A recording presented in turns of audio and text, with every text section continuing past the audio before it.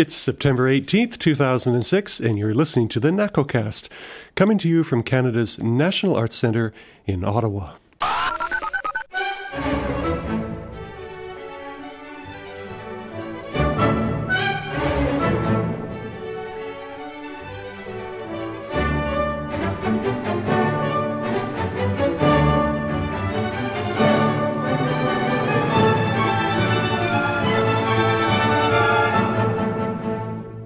The National Arts Centre Orchestra's fall season gets underway with two programs devoted to Mozart and Brahms. Our first subscription concerts on September 20th and 21st feature arias from The Magic Flute, The Marriage of Figaro, Don Giovanni, featuring the elegant Canadian baritone Gerard Finley. And in the second half, the D minor piano concerto of Johannes Brahms, played by that titan of modern pianists, Efim Bronfman. The following week, on September 27th and 28th, we perform The Marriage of Figaro Overture, the G Major Piano Concerto of Mozart, and Brahms' Second Symphony.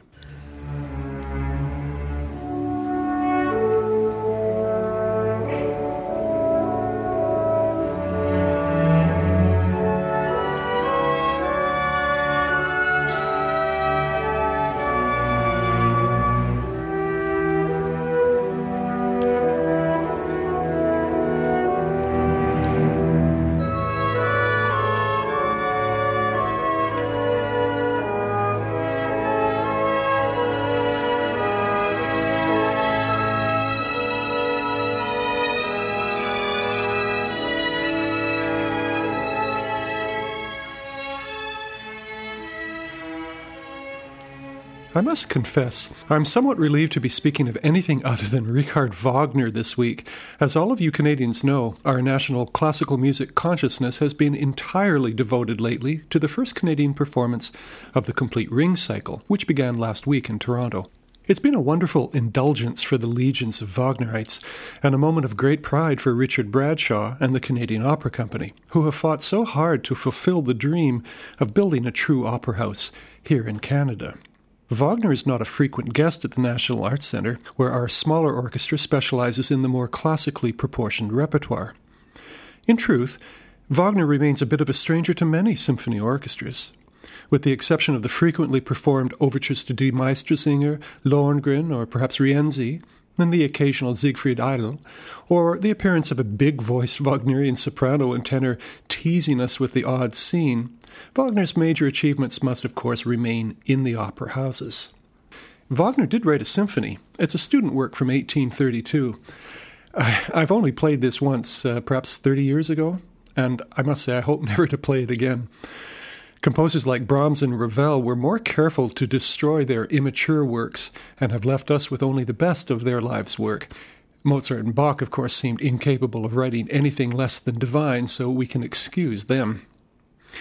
Well, anyway, Wagner did indeed stand like a colossus over European music in the latter half of the 19th century, but his stature was to some degree rivaled by Brahms. Well, there were two camps. Even then, not everyone was enamored of Wagner. Of course, Brahms wrote no operas, and Wagner, apart from that youthful symphonic indiscretion, wrote no other symphonies. He was too busy reinventing opera as a profound integration of music and drama.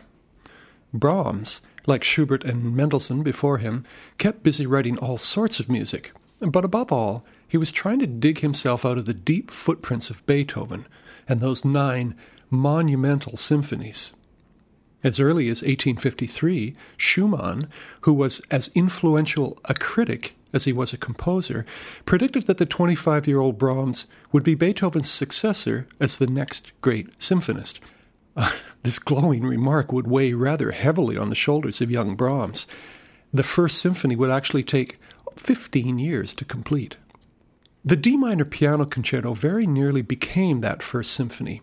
This first of his 2 piano concerti was first conceived as a 2-piano sonata, but it gradually assumed a larger scope and was soon developing into a D minor symphony, complete with sketches for 4 complete movements. Now, I should remind you that Beethoven's final symphony was also in D minor, and Brahms must have struggled terribly with the expectations that would follow. Eventually, the whole project evolved into a symphonic kind of work with a piano solo. He kept most of the structure of the first movement, which finally emerged as a gigantic 20-minute exploration of sonata form, in which the piano and the orchestra worked together to present and develop profound musical ideas. This is not the grand romantic concerto that might have been expected from this period, where the orchestra plays a subservient role and the soloist dazzles with all the main material. No, Brahms' concerto is a much more cohesive team effort, if you will. Let's take a moment to put this world of D minor into context.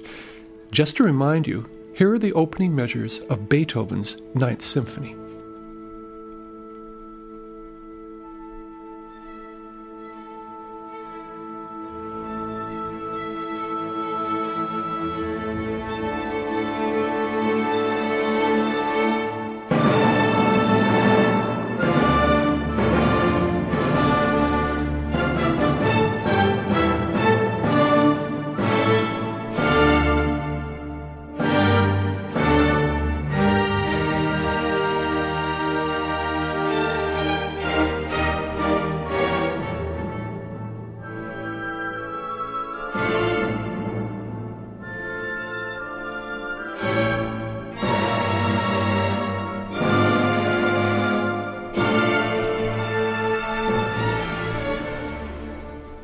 You can hear how Beethoven delays the arrival of the D minor tonality, creating an air of uncertainty and expectation, which quickly coalesces into a complex and forceful first subject. Brahms tackles the D minor challenge with immediate courage.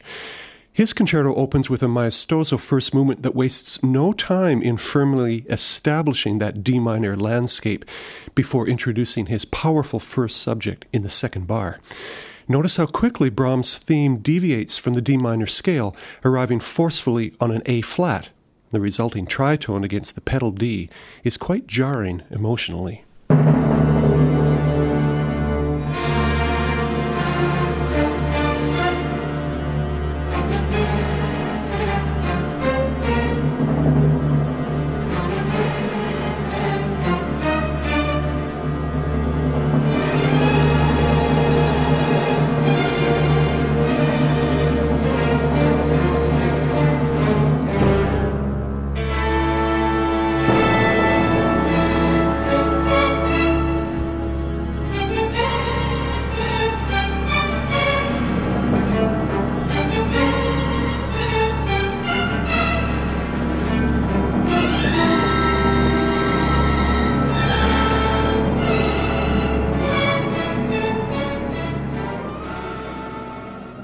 Sounds like a real internal struggle, doesn't it? And surely that's what it represents. Brahms struggling to write a concerto of symphonic dimensions, struggling to find a compositional voice independent of Beethoven's and Schumann's, struggling to find a form that he can flesh out. Well, it's well over 90 measures of orchestra before the piano is finally heard, and then what do we hear? The soloist taking his own stab at that forceful first theme? Well, no. A remarkable thing occurs. The pianist steps only gently into the mix with a wonderfully restrained and lyrical subject, harmonized in thirds and sixths.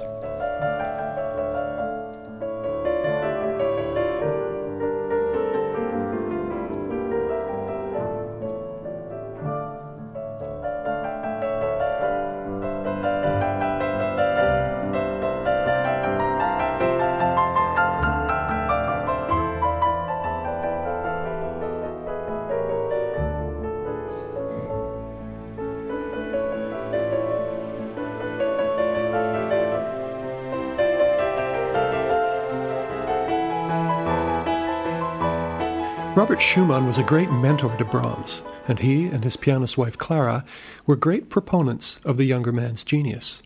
But in actual fact, the relationship with Robert was not all that long-lasting, as Schumann's mental illness began to overwhelm, culminating in a failed attempt at suicide in 1854, a rapid decline, and finally death in an asylum in 1856. These tragic years of Schumann's demise coincided with the birth of the D minor concerto, and both the dramatic struggles of the opening maestoso and the ethereal and spacious calm of the second movement adagio reflect Brahms' preoccupation with both of the Schumanns. Brahms wrote in the score of the Adagio, Benedictus qui venit in nomine Domini, blessed is he who comes in the name of the Lord, which seems to constitute some evidence that this Adagio was conceived as a requiem for Schumann. Of course, it can also be argued that Brahms' lifelong love and devotion for Clara is the central motivation. In any case, the Adagio, in a rather slow 6/4, begins with a tender theme in the violins and violas. Listen to how the extended legato countermelody in the two bassoons, which offers a gentle cushion for that Benedictus theme.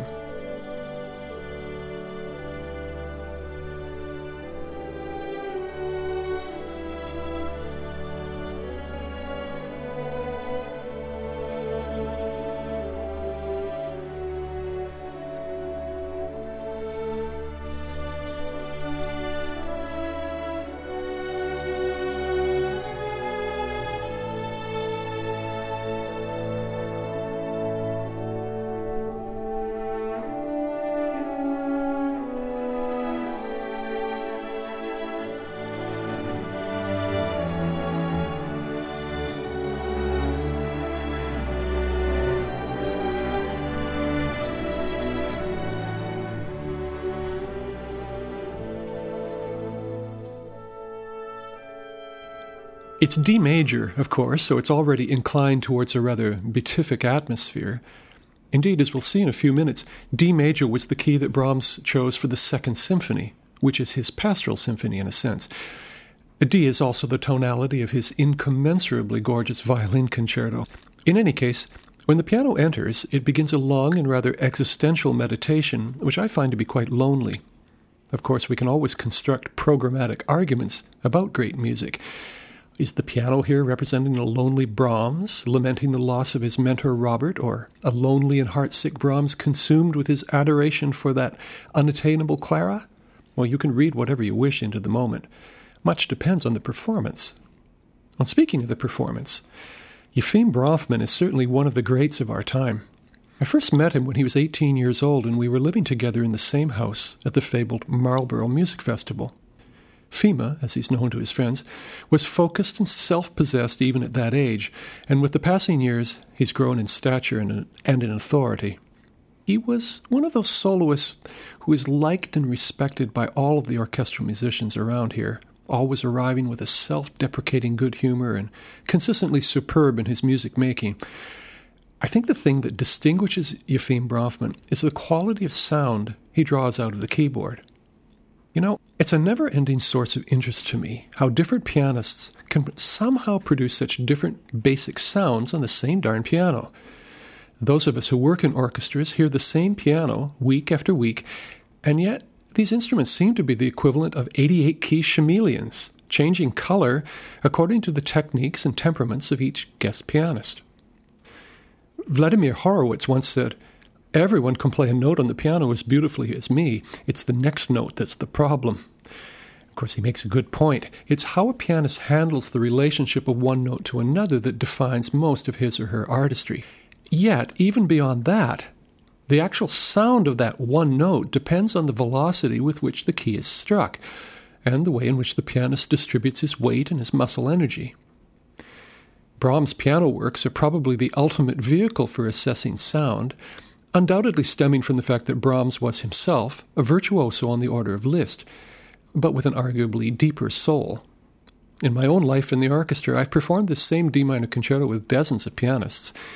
My early years were blessed by several repeat performances with the great Claudio Arrau, whose nobility of sound and spacious phrasing rather spoiled the piece for me. But Bronfman is certainly at this level, so we're all in for a treat.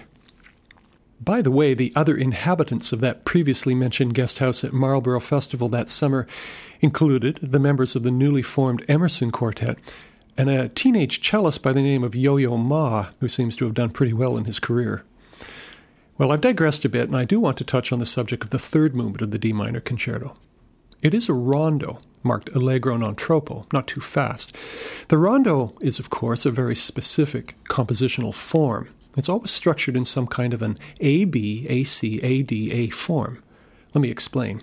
It means we have an A theme of a uniform length followed by a B theme, sometimes called an episode, which offers a new idea of some contrast, and followed by a recognizable restatement of the initial A theme.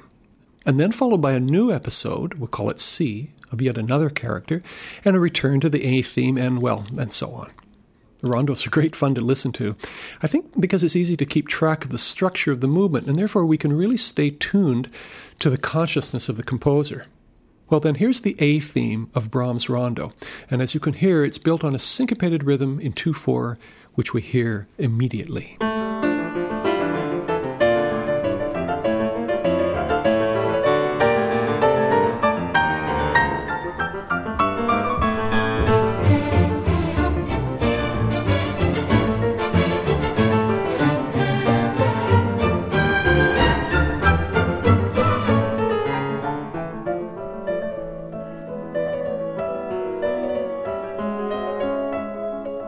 Among the several episodes in this rondo is a good old fugue. It starts in the second violins, and it's always a dangerous spot for intonation and ensemble. More than one sarcastic lyric has been written to accompany this awkward passage.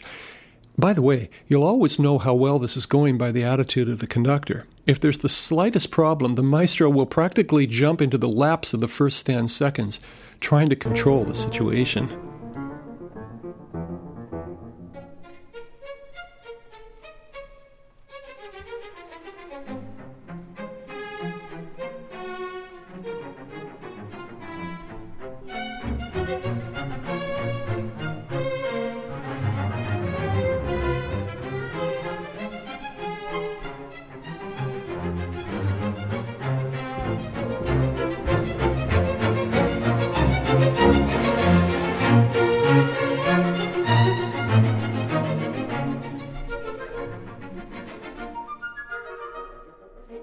The concerto concludes with a buoyant conversion back to D major.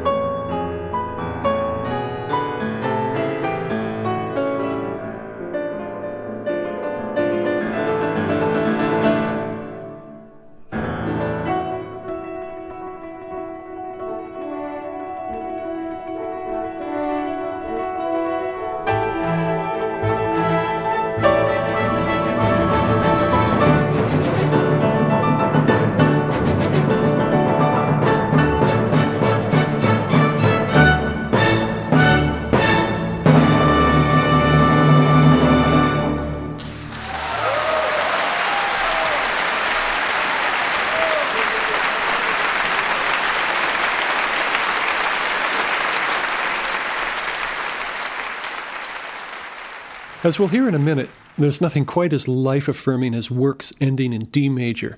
Well, here are just a few fabulous examples. Handel's Hallelujah Chorus, the closing pages of Mozart's opera The Marriage of Figaro, Beethoven's Second Symphony, Mahler's First Symphony, Prokofiev's Classical Symphony, and of course, Brahms' Second Symphony. And what an ending it is. It's the conclusion of a very sunny and very joyous composition. If the D minor piano concerto is something of a proto-symphony, the Second Symphony is Brahms, the mature and confident symphonist, and every bit the equal of Beethoven's Sixth, which I think it most resembles in attitude. Brahms struggled with his First Symphony from 1861 to 1876, but the second came very quickly in the summer of 1877, and the final revisions were finished by the end of the year. Brahms had rented a guest house at Lake Wörth in Austria, and his daily regime was perfect for the creation of a work that's so sunny and optimistic. Early morning swims, walks by the lake, good food, uninterrupted mornings, and a little house open to the mountains with a good piano. Brahms remarked about this time, melodies are flying so fast that you need to watch that you don't step on any of them. He might have been knee-deep in tunes, but what I find most fascinating here is how so much develops from only 3 simple notes in the very first measure of the opening Allegro non troppo. Those 3 notes, D, C sharp, and D. And that simple motive soon expands to a long and lyrical subject. And by the way, what pastoral evocations could we have without reference to horn calls in the mountains, which you'll hear commencing with great gentleness in the second measure.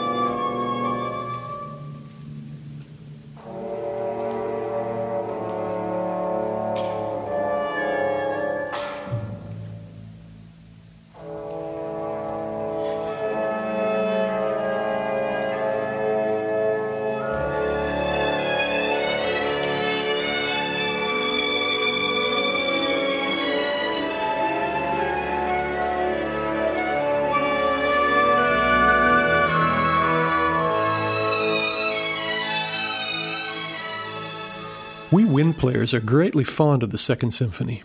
There's a greater transparency in its orchestration than in the other 3 symphonies of Brahms, and that lightness of touch allows us to play with less physical effort. The opening movement closes with one of the really great moments for the horn. It's quite an extended solo, and it requires good lung capacity and intelligent breath control. There's a moment near its conclusion where the solo horn player usually passes off a measure to his or her assistant to allow the phrase to continue without a disrupting but necessary breath.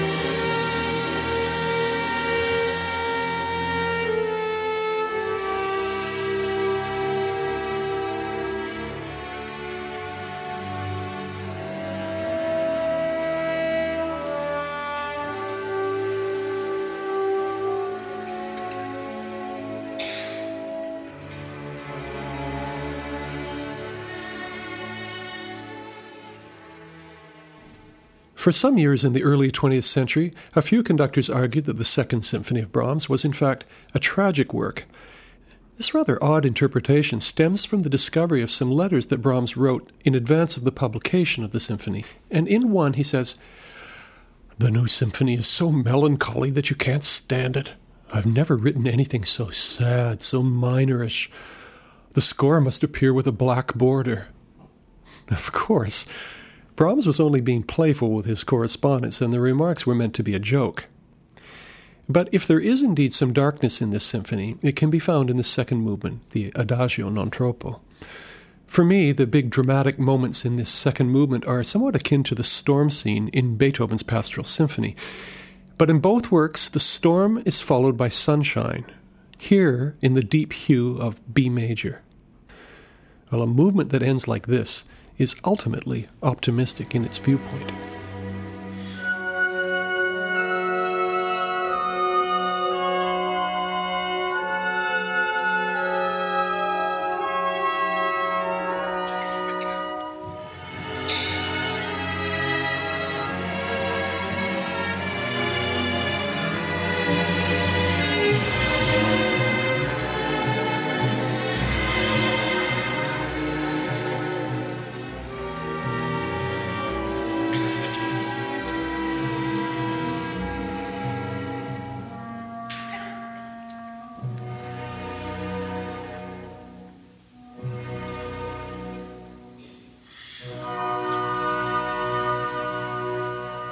The third movement, Allegretto Grazioso, begins as a gentle dance in 3/4, with a naive melody in the first oboe.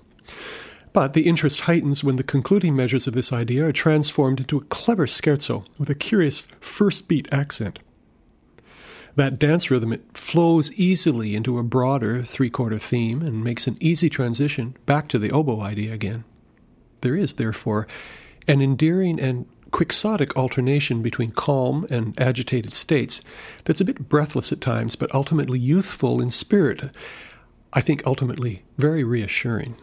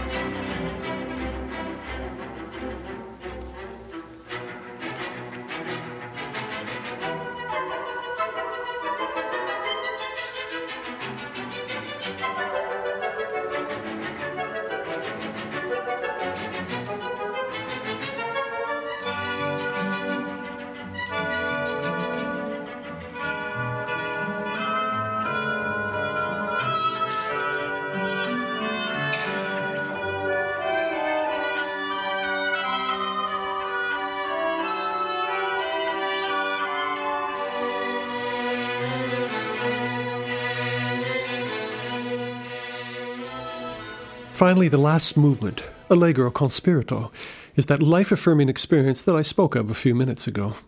The movement begins with an unadorned theme played very quietly in the strings, repeated with a slightly denser orchestration before exploding in a subito forte, and the exuberance blazes like a midday sun.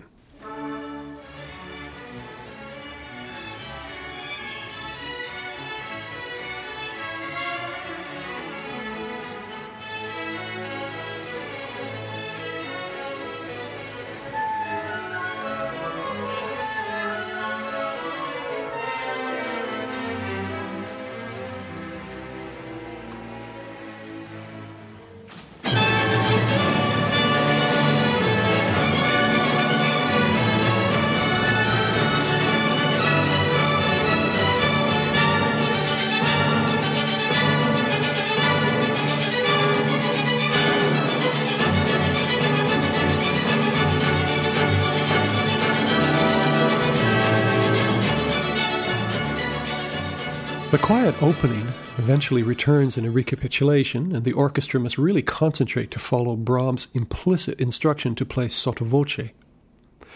The terms sottovoce and mezzovoce are vocal instruction, but we find them on occasion in Brahms.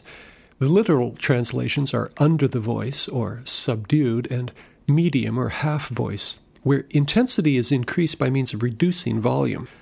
Well, it shouldn't be forgotten that Brahms wrote wonderfully for the voice. While not an opera composer, his choral works, and above all his large canon of art songs, places him, along with Schumann, Wolf, and Fauré, as one of the great composers for the human voice. Had Brahms added a choir to the conclusion of this symphony, it wouldn't have been out of place. It's beyond exuberance. It's just pure joy, life somehow grasped, and through the alchemy of composition turned into a golden symphonic fireworks display. If you don't get goosebumps, and if your heart rate doesn't elevate with this music, well, what can I say?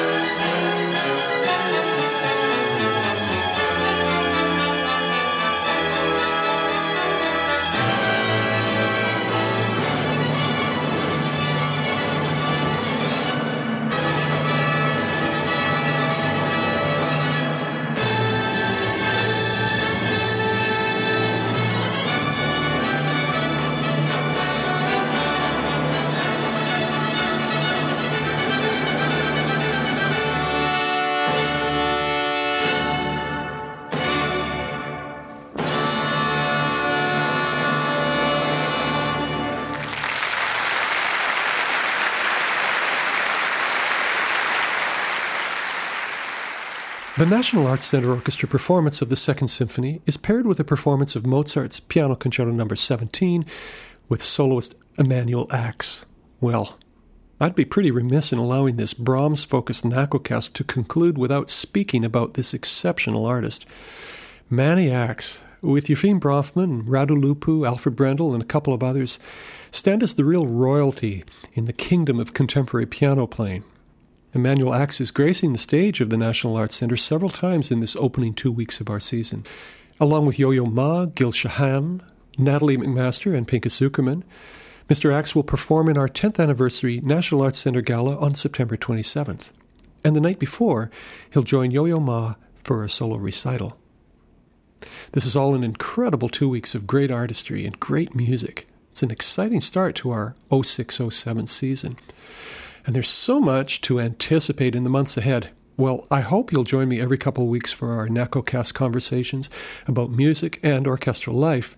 In the next few months, we'll have features on everything from the life of the orchestral tuba player to the daily agony of oboe reed making, a feature on Bartók on the 50th anniversary of the Hungarian Uprising of 1956, conversations with Pinchas Zukerman and musicians of the National Arts Centre Orchestra. I hope you'll find a way to join us at Southam Hall, September 20th, 21st for Mozart and Brahms with Pinchas Zukerman, Gerald Finley, and Eugene Bronfman, and September 29th and 30th for Mozart and Brahms with Pinchas Zukerman and Emanuel Ax. And I'll see those of you lucky enough to have secured tickets months ago for our gala on September 27th and the Ax Ma recital on September 26th. I wish you all a great couple of weeks of concerts, and I hope you'll join me for our next NACOcast on October 4th. Until then, this is Christopher Millard for the National Arts Centre. Send us your comments and questions. You can reach us by sending an email to nacocast@gmail.com. We always look forward to hearing from you. Don't forget, you can subscribe to this and other NAC podcasts by visiting nac.ca/podcasts. There you'll find our past episodes, subscription links, and instructions on how to subscribe. You can also easily find us as a free subscription in the podcast section of the iTunes Music Store. Just search on NACOcast.